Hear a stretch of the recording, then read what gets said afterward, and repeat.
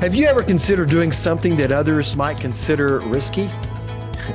Well, welcome to the Bible Studies for Life Adult Podcast. This podcast is hosted each week by Chris Johnson and myself, Lynn Pryor. So, Chris, I got to ask you, have you ever done something that others might consider risky? The first thing that came to my mind, Lynn, was doing a podcast with you.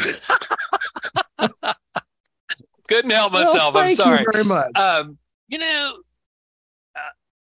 I am pretty risk averse, but I've just had conversations the last couple of weeks with people from early in my ministry of career and there were two churches that really took a risk on me.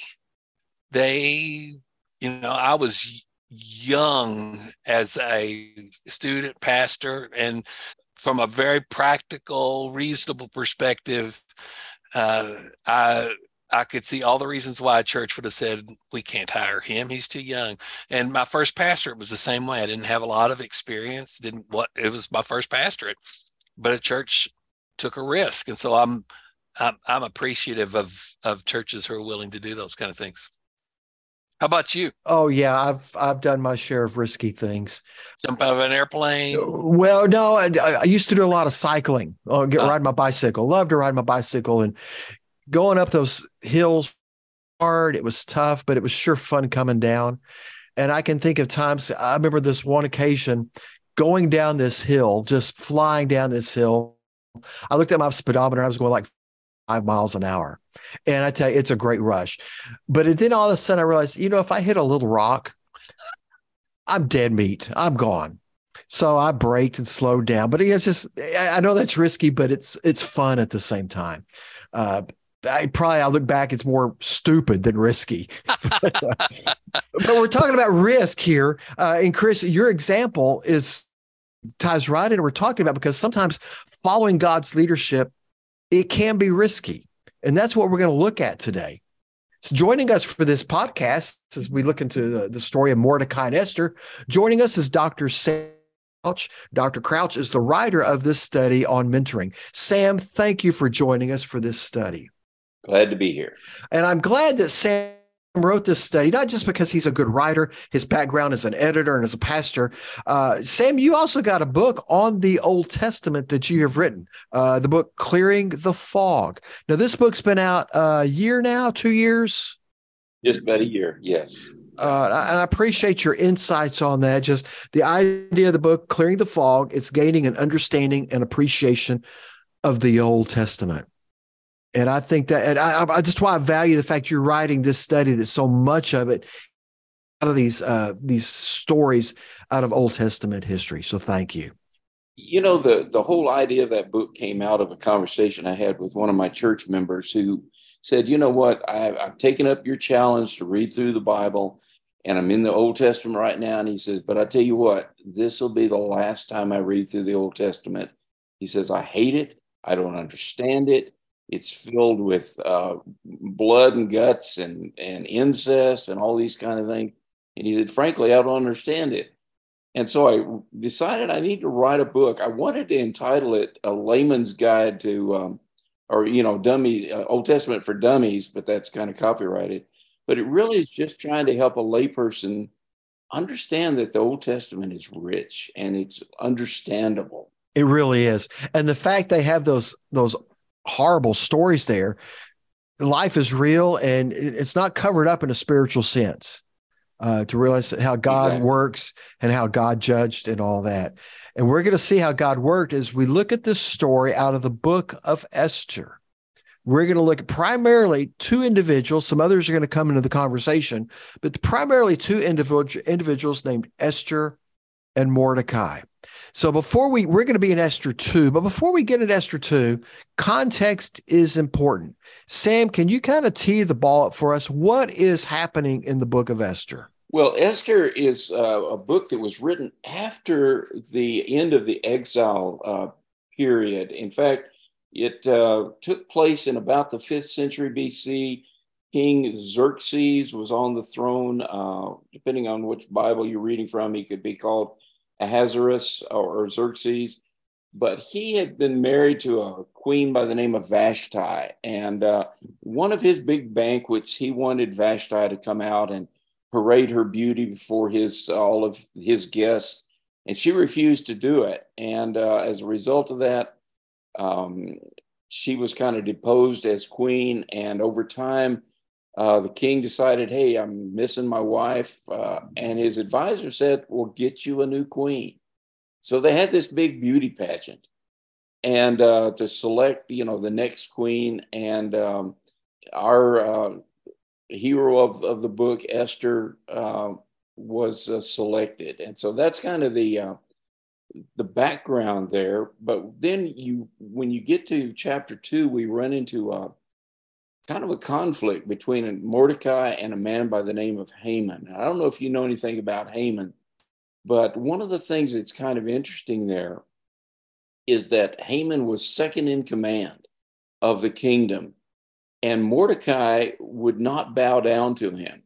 It's interesting because there are a number of recorded incidents in the Old Testament where Jews would bow before a government official as a sign of respect. But here is Mordecai, and he's refusing to show respect to this government official. So we ask the question, what gives? One of the things to realize is that Haman was the son of, I hope I can get this name right, Hammedatha, who was called an Agagite. And the name Agagite gives us a clue. Haman's descendants were ancient enemies of Israel. They were the Amalekites. And if you remember that in Deuteronomy 25, God had given very specific instructions to Israel to destroy the Amalekites and erase their memory from under heaven. One of the things that we see is in Samuel, the prophet Samuel had personally executed Agag, who was the king of the Amalekites, when Saul had refused to do so. And so here is Haman, and he's a descendant of the royal line of Agag, and so therefore he was called an Agagite. And so here is these two ancient enemies. And so Mordecai wasn't about to show respect to the enemy. And that whole thing ticked Haman off. And so it led to this decision to, bring a petition to the king to kill not just Mordecai, but really the entire Jewish race of Jewish people living in the kingdom. So the book of Esther is really focused on this edict that was given and how Esther and Mordecai stepped in to expose it and to deal with it. So important to note that Esther does not reveal her Jewish background to the king. So he is unaware of this. So I'm assuming Haman unaware as well. That's right. So we're going to be in Esther chapter 2, and we're kind of going to move backwards a little bit in this story. This is in the period where the king is in the process of looking for the queen. So we pick up in verse 5 with these words. In the fortress of Susa, there was a Jewish man named Mordecai, son of Jair, son of Shemiel, son of Kish, a Benjaminite. Kish had been taken into exile from Jerusalem with the other captives when King Nebuchadnezzar of Babylon took King Jeconiah of Judah into exile. Mordecai was the legal guardian of his cousin Hadassah, that is Esther, because she had no father or mother. The young woman had a beautiful figure and was extremely good looking. And when her father and mother died, Mordecai had adopted her as his own daughter. Now, we're going to stop there. We're just introducing these two individuals, cousins, but Mordecai has adopted his cousin, in a sense, as to be his daughter.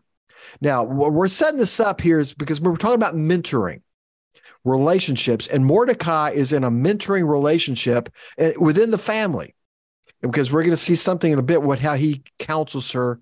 But what I find interesting is we talk about mentoring, we never think necessarily in terms of mentoring family members. Yet that's the very thing we see happening here with Mordecai. Somehow you get the impression as you read this book that Mordecai must have been a little older than Esther was. At least that's the impression I get as I read it. We call them cousins, but in my mind's eye, it's almost like an uncle and a niece or that kind of thing. But he was the one who took the lead in helping her to understand how to govern as the queen in such a way that it really rescued the Jewish people. And now it's not in our focal passage, but you've already referred to this. Esther is being counseled by Mordecai, who's her adopted father, on how she's going to be brought into this royal beauty pageant, counsels her on what to do. And one of the things is just, you don't reveal your nationality at this point. And so there's a sense there was some influence he had as a family member. And again, I don't want us to lose the significance of this. This is partly why we're talking about Mordecai and Esther. We talk about who can I mentor? Who can I disciple? They're right there in your house with you. We have great opportunities to influence, whether they're our children, our grandkids, or even influence those who are older than us just because of our own walk with Christ. And I think sometimes parents say, okay, I know that I need to, raise my children right, but stop right there and recognize, parents, you need to mentor your children. It just doesn't happen automatically. It needs to be an intentional thing that you do with your children, or uncles with nephews and nieces, or whatever. But it needs to be an intentional choice. Good mentoring, good discipleship, whatever, doesn't happen just because you're related to one another. It's got to be an intentional choice that's made. I had a pastor that would often say, he'd say to the adults in our congregation, your kids don't need you to be their best friend. They need you to be their parent. And he's kind of underscoring that thing. Sometimes you've got to mentor them in a way. You need to guide them. They need your guidance more than they just need you to be their buddy. So in our family, Kathy and I have noticed that in the last year, we've had nephews and nieces reach out to us and contact us and ask us some things, sometimes just practical things. My wife's a nurse, so sometimes it's health kind of related questions. But then there's been some spiritual things that have come up, or some just practical things where they know us and they trust us, and they've reached out to say, hey, what do you think about this? Or Kathy has had some tremendous spiritual conversations with nieces and nephews. So we just need to know that sometimes we have those opportunities, Lynn, just like you talked about, in our families because of the relationships that we have. And one of the questions that we ask in this section is, what are some ways family members can effectively serve as a mentor for one another? So I hope that'll cause some people to have conversations about these things and to think about their own families. We get into Esther. We're going to move into chapter 4, but a lot has happened between chapter 2 and chapter 4. And Sam has already brought us up to speed on that Mordecai would not bow to Haman. Haman reacted and decided he wanted to kill Mordecai, but he was going to do it in the way of, I'm going to just kill all the Jews. I'm just going to wipe them all out. So an edict is issued by the king that on such and such day, the Jews will be executed. Well, Mordecai is now going to step in. This is where he's now going to give counsel to Esther on how to respond to this. So let me pick up in Esther 4. This is verse 8. Mordecai also gave to him, this is to a man named Hatak, gave him a copy of the written decree issued in Susa, ordering their destruction, so that Hatak might show it to Esther, explain it to her, and command her to approach the king, implore his favor, and plead with him personally for her people. Hatak came and repeated Mordecai's response to Esther. Esther spoke to Hatak and commanded him to tell Mordecai, all the royal officials and the people of the royal provinces know that one law applies to every man or woman who approaches the king in the inner courtyard and who's not been summoned, the death penalty, unless the king extends the gold scepter, allowing that person to live. But I have not been summoned to appear before the king for the last 30 days. Esther's response was reported to Mordecai.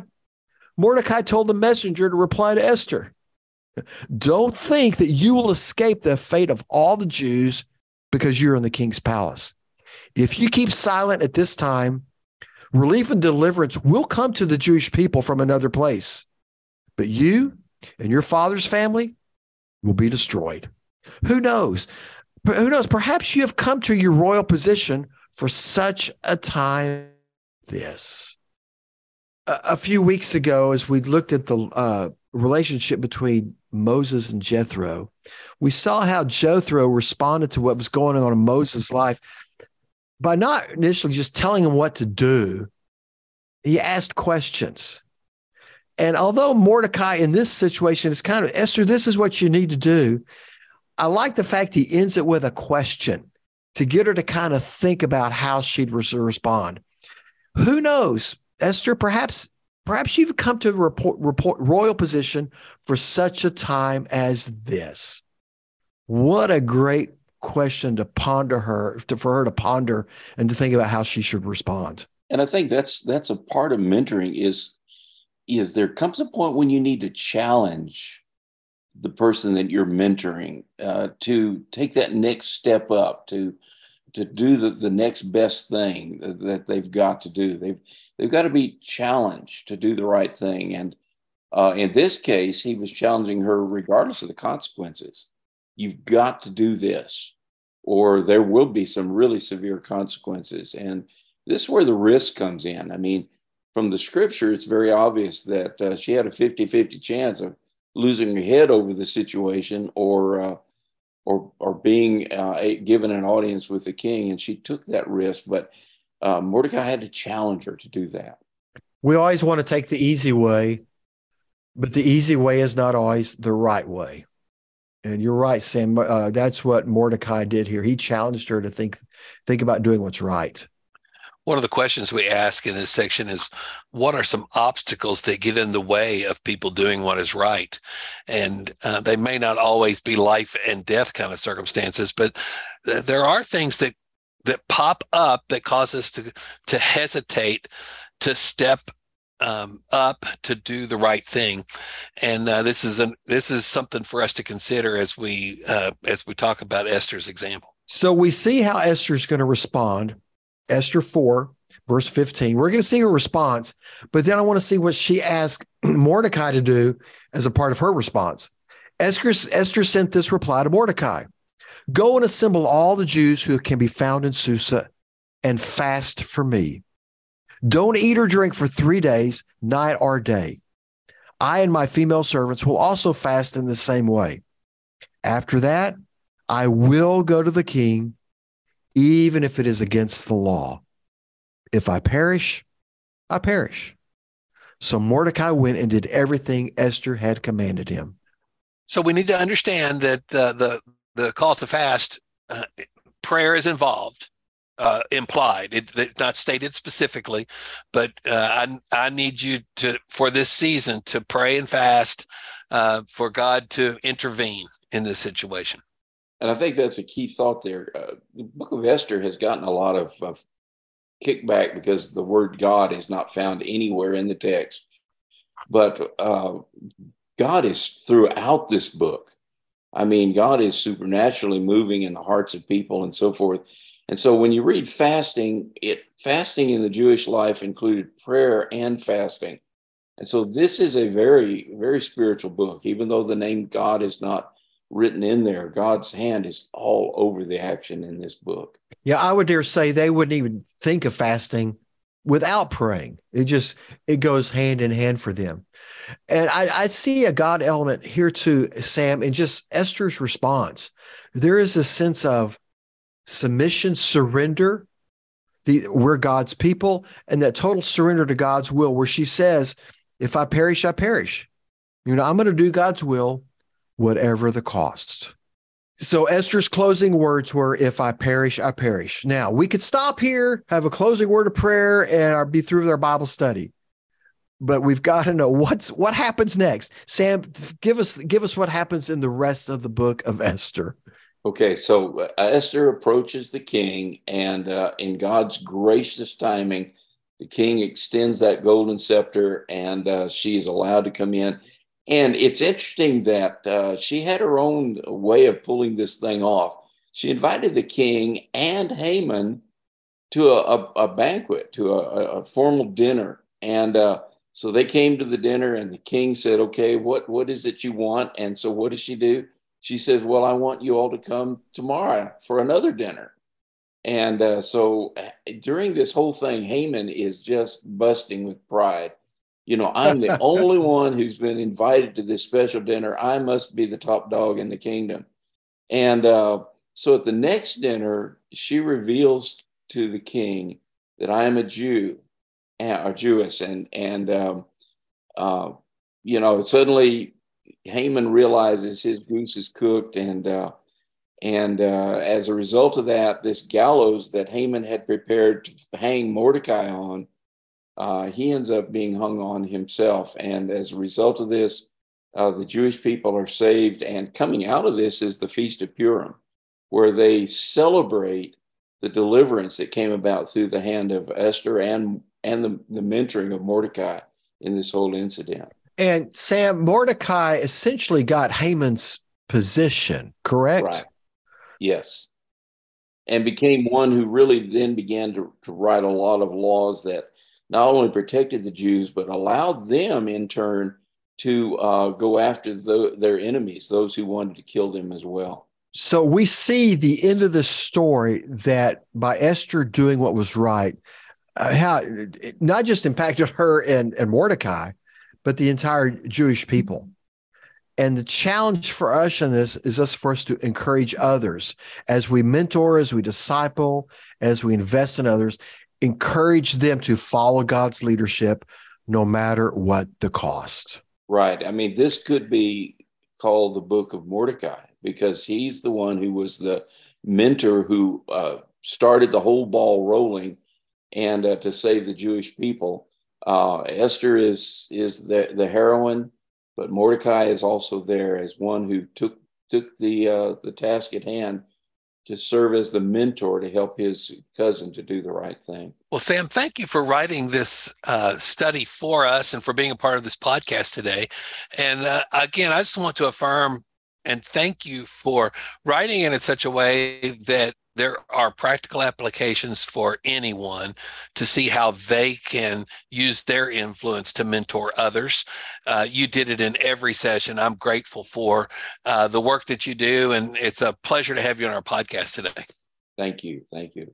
Enjoyed it. And we do hope all of you have a great Bible study this week.